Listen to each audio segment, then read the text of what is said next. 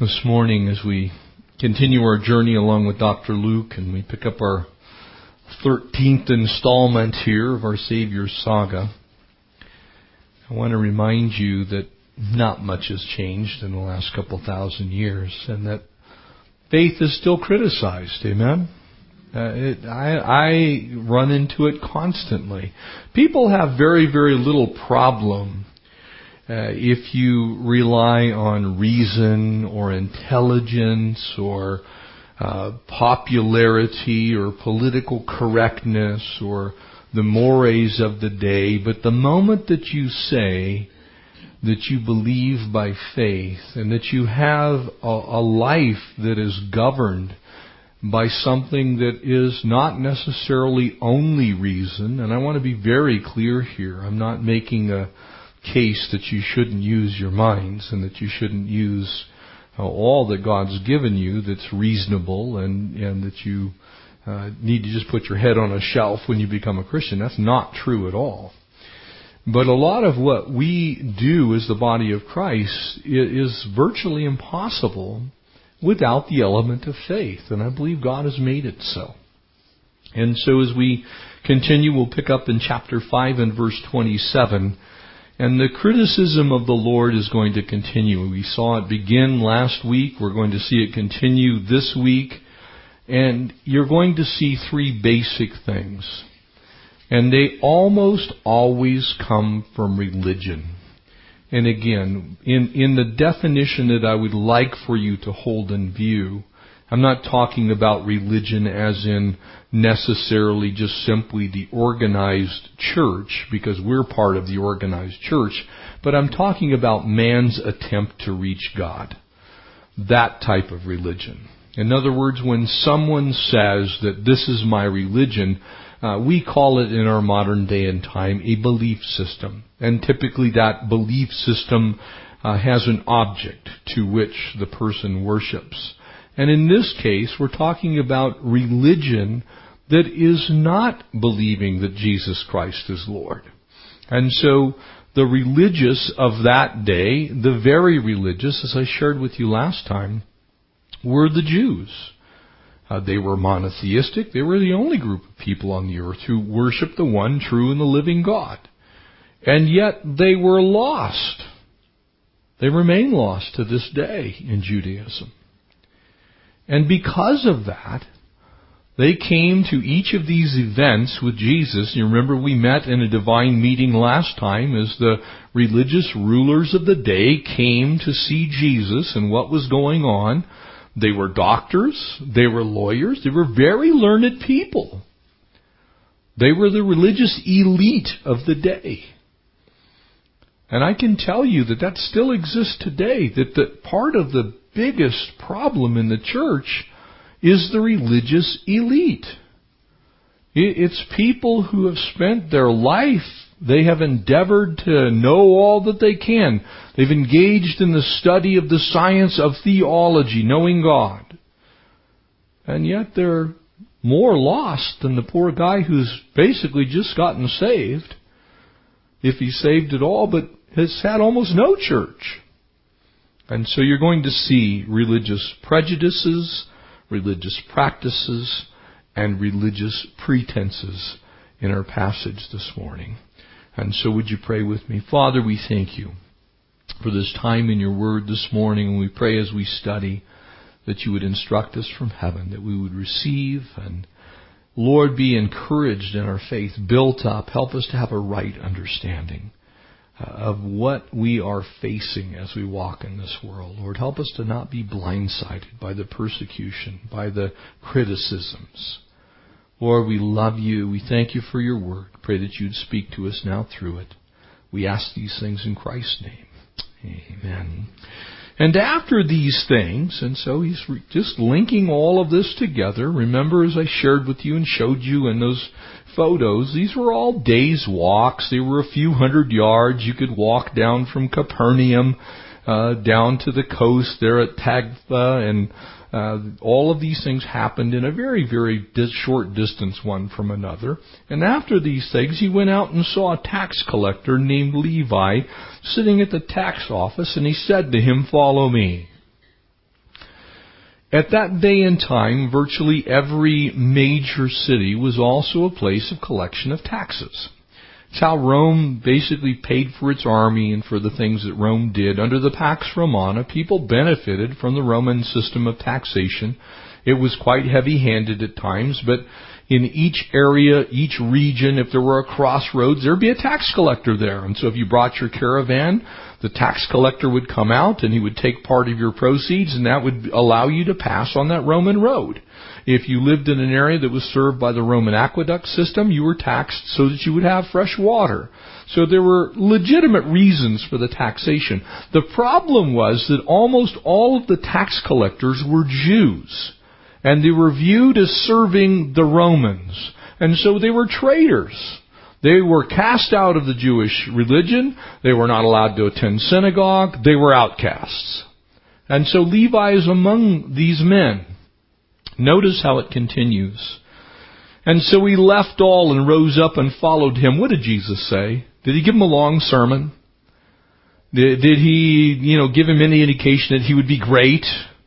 Did he promise him wealth and prosperity? Did he say to him, Levi, if you just follow me, man, you're going to be writing books here really soon, and you are going to be so well known? Levi, if you just come after me, the whole world will worship you just like they'll worship me. We'll start a cult together. No, he just simply says to him two simple words, follow me. And that's actually the basic definition of a disciple, a follower. One under the tutelage of someone else. And so he says, follow me. And so he left all and rose up and followed him. This was a lucrative position. The tax collectors got a cut. Basically, they worked on a percentage. They were kind of piecework guys. And as they collected taxes for Rome, they got a cut of whatever they collected. So if you collected a lot of taxes, you see, it was in your best benefit to be a good tax collector. The more you weaseled out of people, the more you yourself got. And so when it says he left all, he was turning down a pretty lucrative position. And then Levi gave him a great feast in his own house. And this is where the story begins to get very interesting. And there were a great number of tax collectors and others. Would you circle that word others? Because it's very important to the story. It's the Greek word allos. The Greek word allos means others of the same kind. You see, you can have others of a different kind. You could have just other people. But the word that he uses here is others of the same kind. In other words, he had an IRS convention at his house. And he got all of the tax collectors that he could think of in the region to come to his house. This would be like the most horrible group of people to gather together in your home that you could possibly imagine if you were going to talk to a bunch of Pharisees and religious rulers of the Jewish faith. This was like you were getting the worst of the worst of the worst together. And so he says further now, and their scribes and the Pharisees complained against his disciples, saying. So the disciples are in this too. See, here's the story.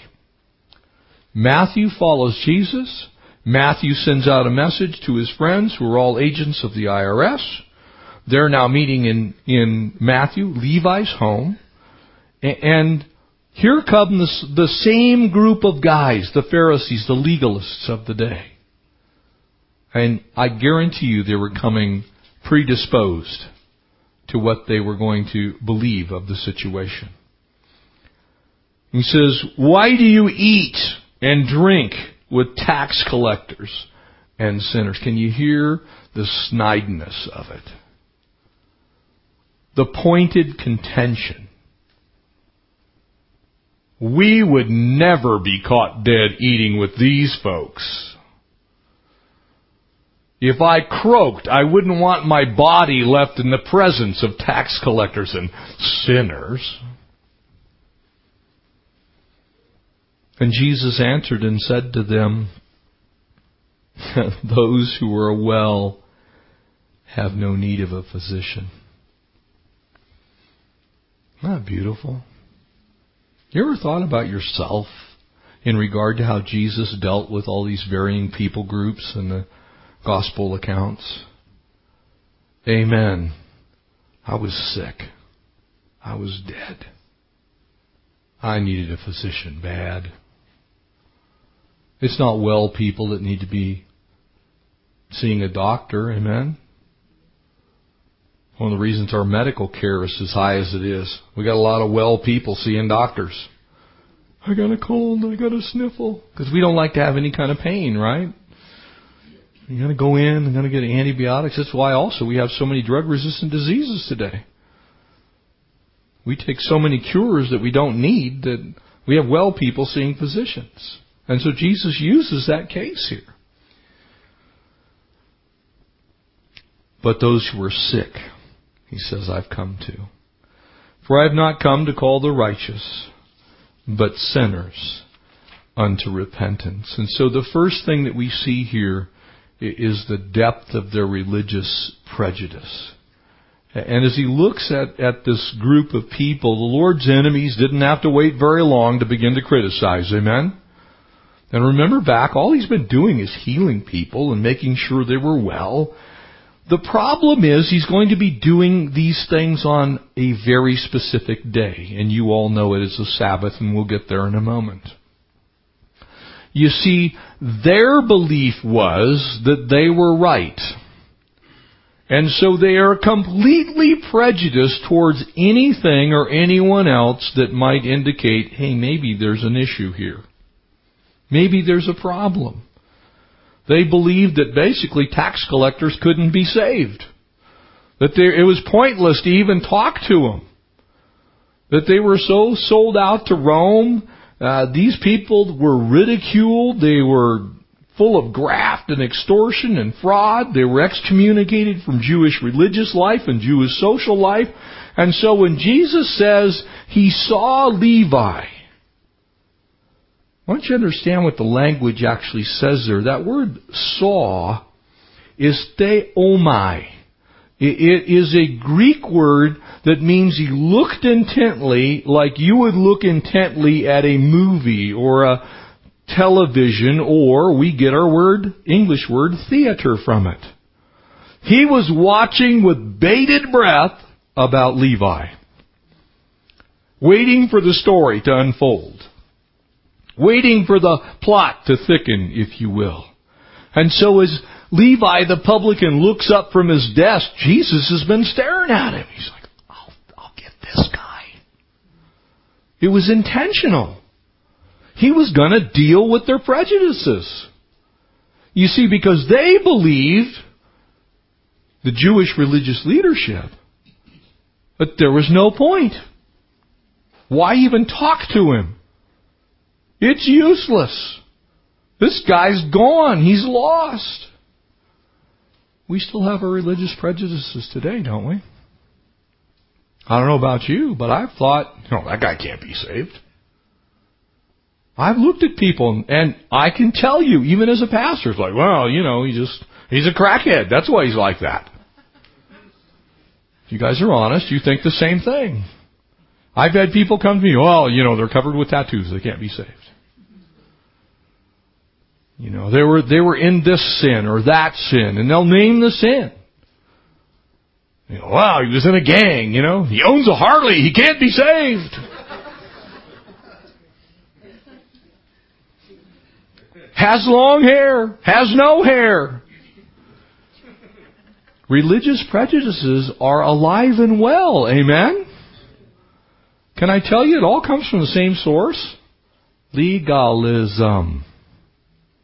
And it's a dearth to the church. When we sit around and make up our own little cliques and clubs, by default, you are excluding people from the body of Christ. Even if you don't intentionally mean that, you'll begin to exclude people from the body of Christ. You may miss a Matthew. You might notice he wrote a pretty nice gospel, amen? So he absolutely was able not only to be saved, but to be used. And yet his beginning didn't look too great. And Jesus simply says, follow me. You see, Jesus was a nonconformist. And he absolutely was not politically correct. He was the opposite of politically correct.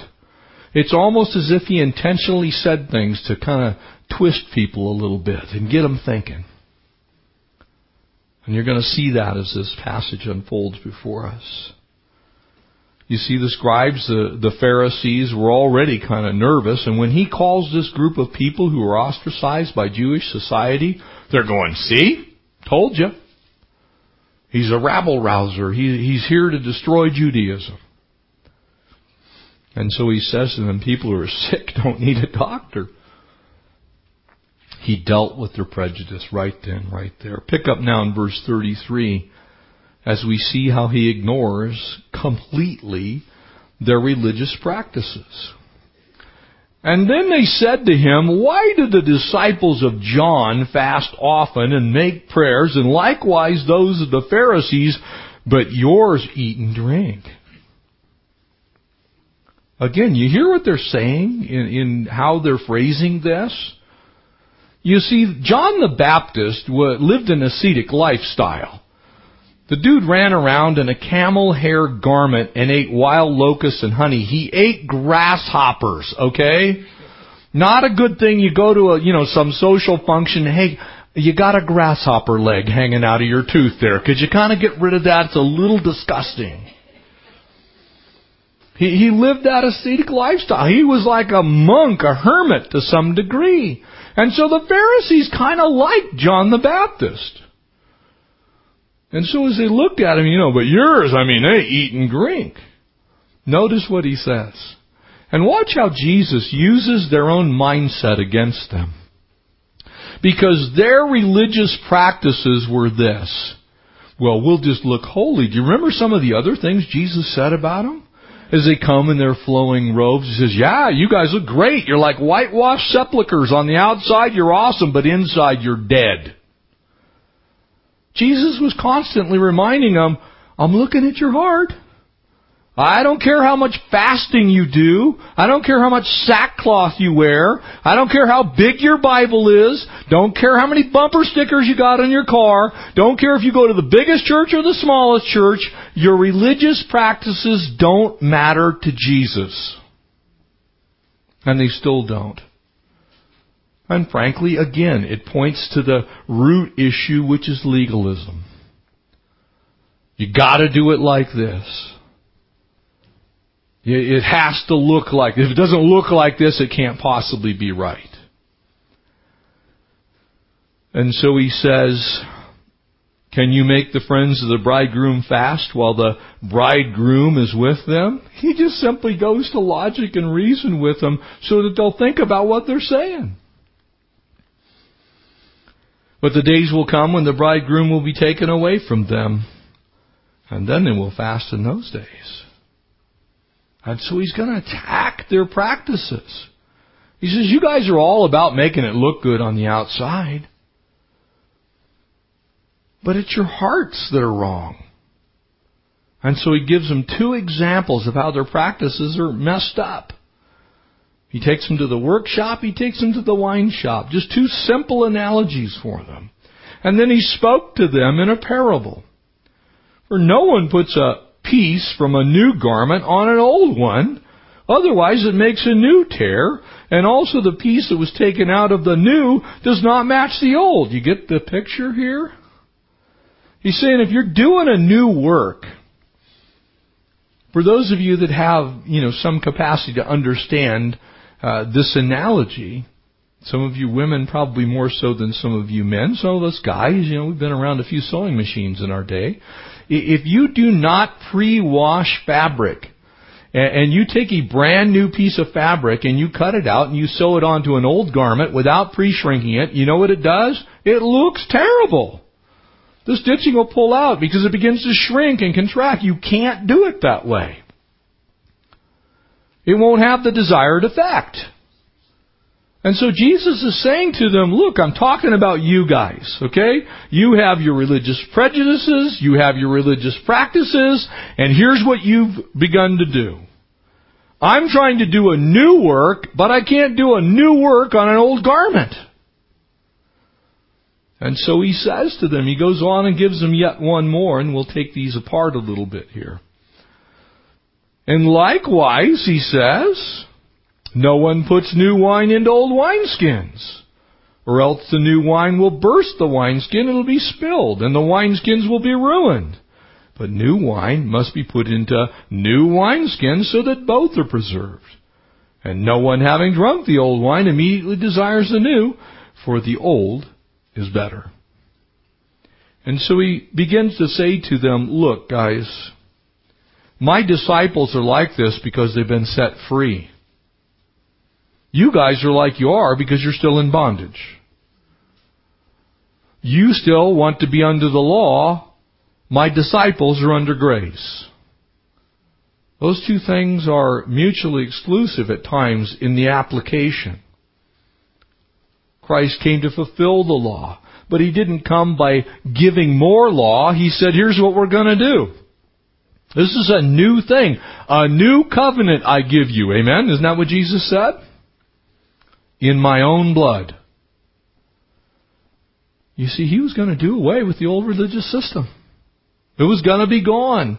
And so Jesus now takes a little bit of the offensive. He didn't come to patch up Judaism. He didn't come to make Judaism better. He didn't come, in essence, to complete Judaism. He came to do away with Judaism. It was no longer going to be the method whereby man could be right with God. It's going to be by grace you would be saved through faith, and that not of yourself. Amen? That's what he came to do. He didn't come to patch up Judaism. Judaism was an old garment, and Jesus was a new patch. You put those two things together, it tears them both apart.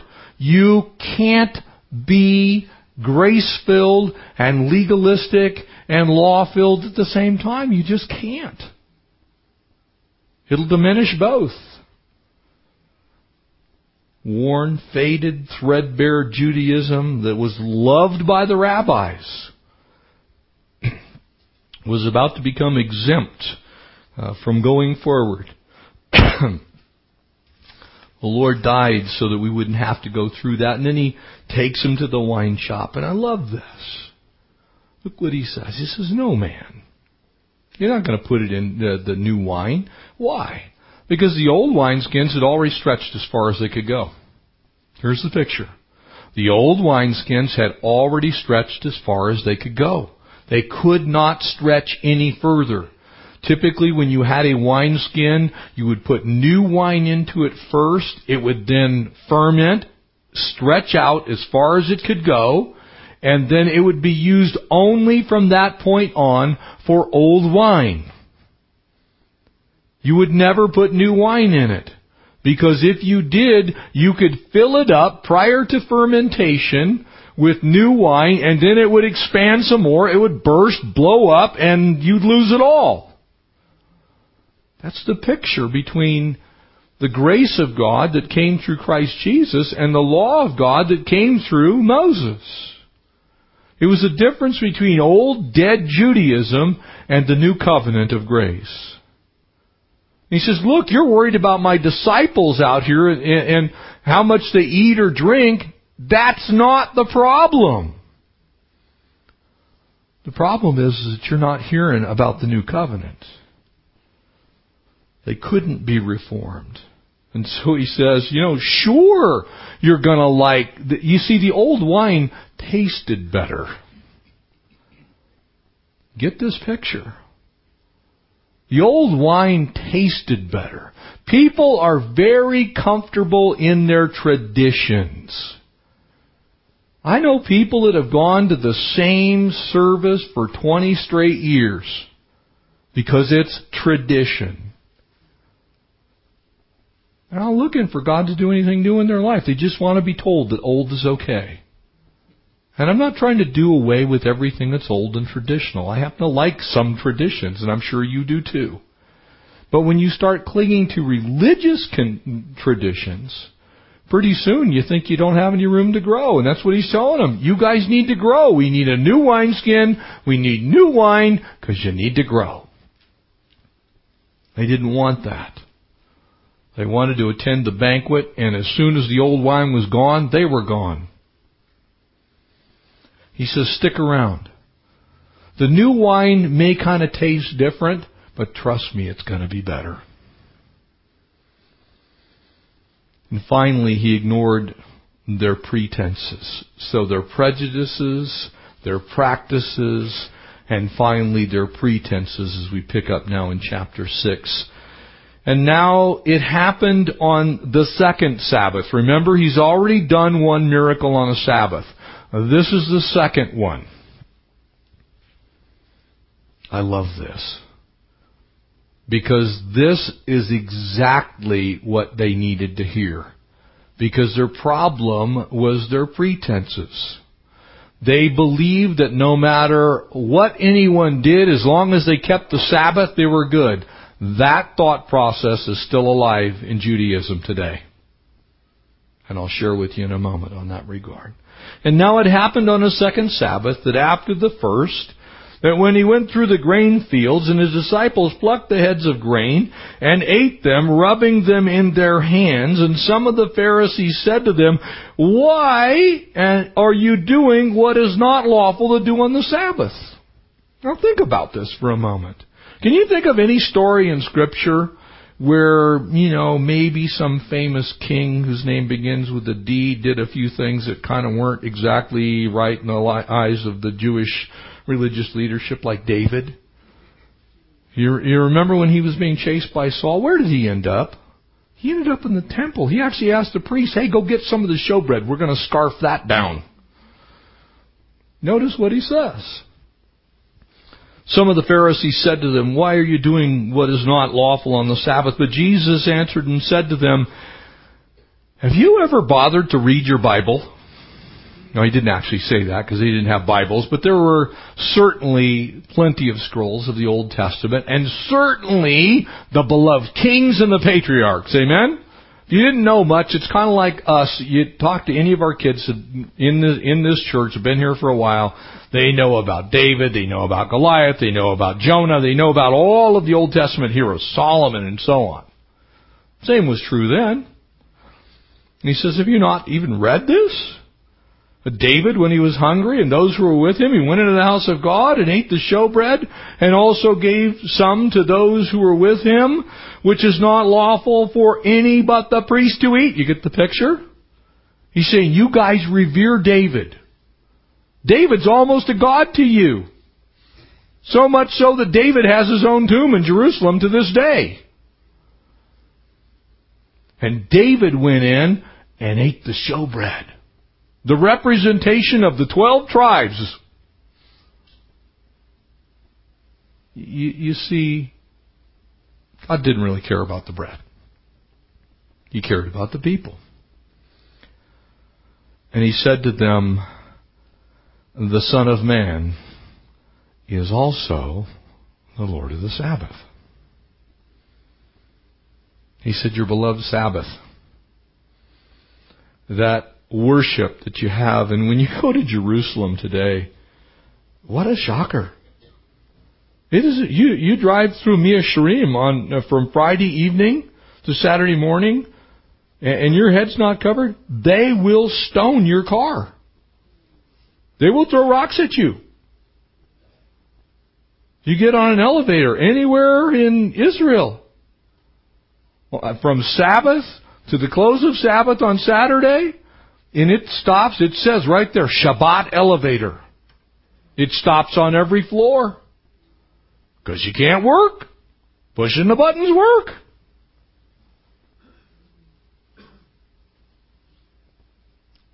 Old wineskin. Jesus said, it's not why I'm here. Pharisees say, hey, dude, you're breaking the Sabbath. Jesus said, I am the Sabbath.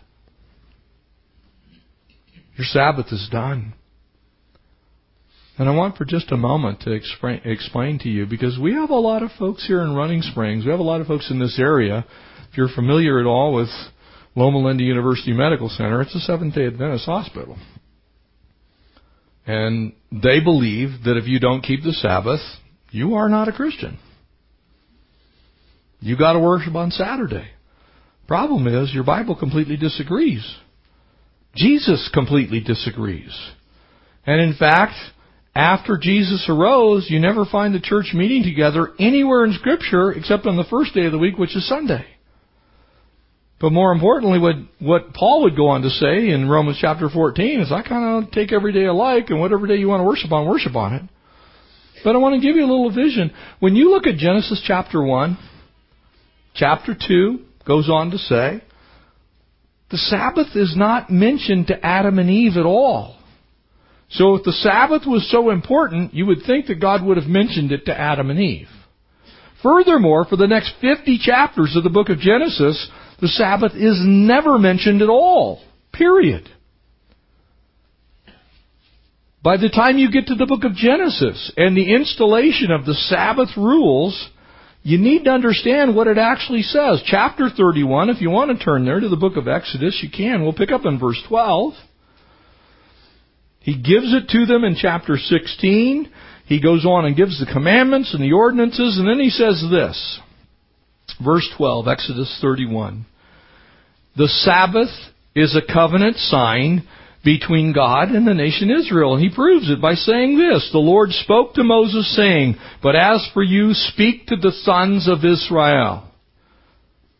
If you are not a son of Israel, make sure that you hear what goes on next if you're worried about Sabbath keeping. Saying, surely you shall observe my Sabbath, for this is a sign between me and you throughout your generations, that you may know that I am the Lord who sanctifies you. And then he ties it in with creation. Notice what he says. Therefore, you are to observe the Sabbath. Who? The sons of Israel.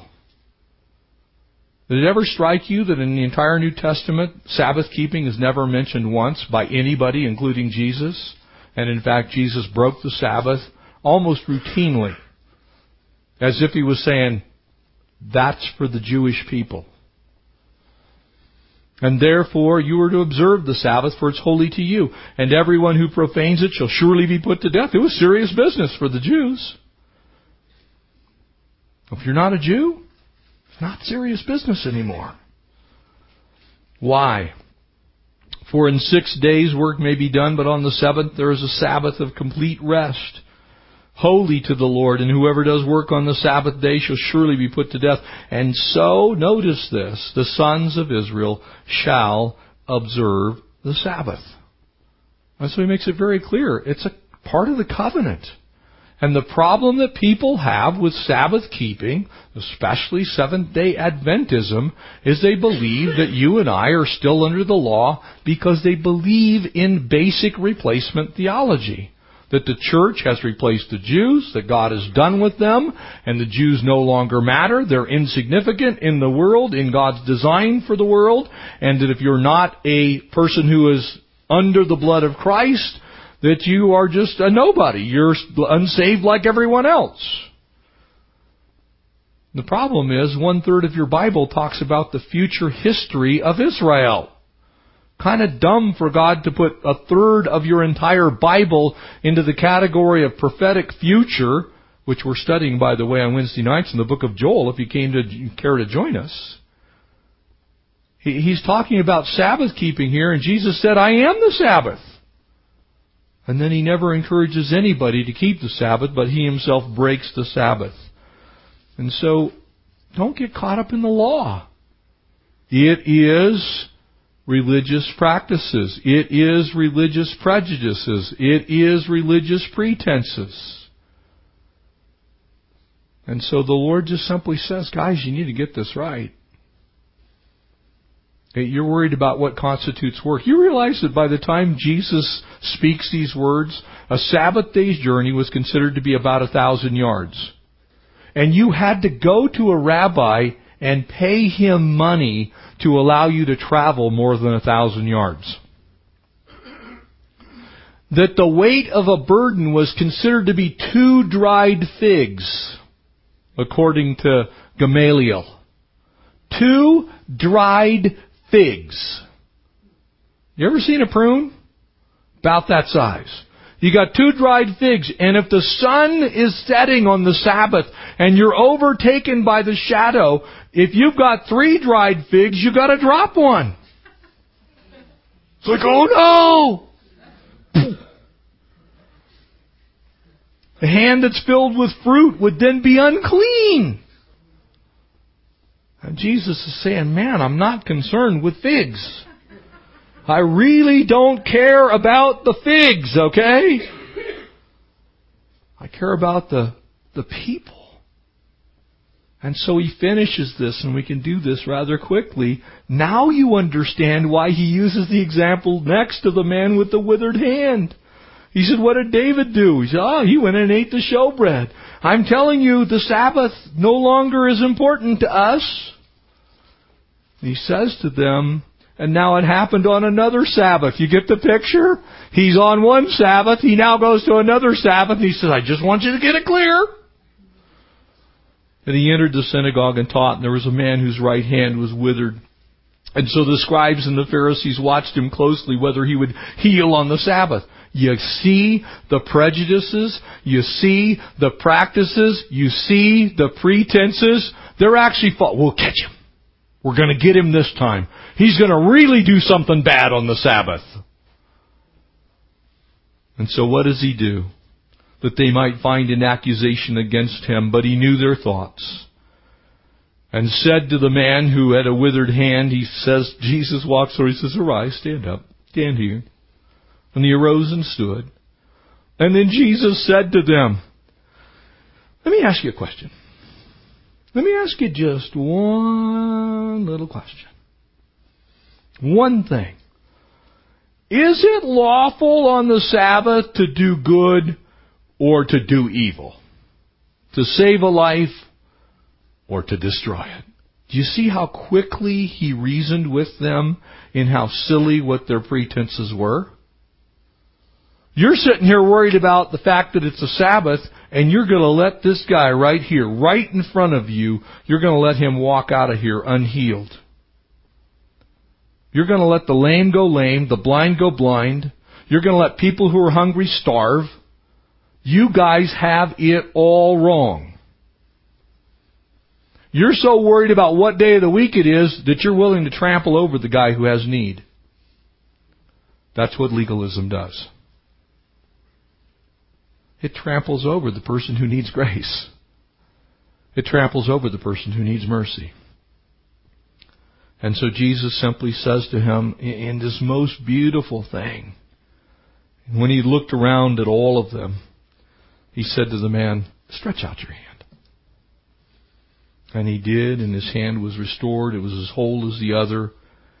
Notice the response. You want to see how deep legalism goes? You want to see how deep prejudice goes? You want to see how deep practice of religious duties go? You want to see how deep religious pretenses go? They were filled with rage. It actually says they were incensed to the point of insanity. They were ready to kill Jesus right here, right now. Think back on just the things we've already seen. What has he done? He's healed, he's fed, he's taken care of people, he's ministered to the needs of anybody who would come. He would heal the blind, he would make the blind see and the lame walk. Woo, that's terrible. It's kind of like right now, the typhoon victims. Well, it's Sunday. It's Sabbath. Hope you guys are okay for 24 hours. Because, man, we ain't doing nothing. Hope you guys are okay. That's what religion does. It's what legalism does. It sucks the life out of people. We need to be careful. Jesus was careful to be unconventional. And I want to make sure that we stay that way. Being careful to be a bit unconventional is a good thing because it keeps us from those prejudices and those practices and those pretenses. Amen? Let's pray. Father, thank you for this time. Lord, we pray that we'd never take up this foolish banner of just simply doing things because we've always done them that way. Lord, that communion would have to look this way or that way or be woven into some fabric of some liturgy. God, we're not condemning those who practice that. But Father, we want to be able to be freshly touched and moved and used. And God, gotten out of our comfort zones. And Lord, help us to never become religious.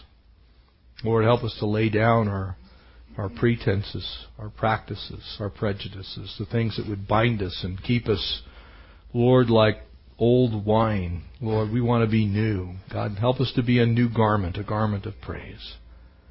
We love you. We praise you. We bless you. We ask all this in the mighty name of Jesus. Amen.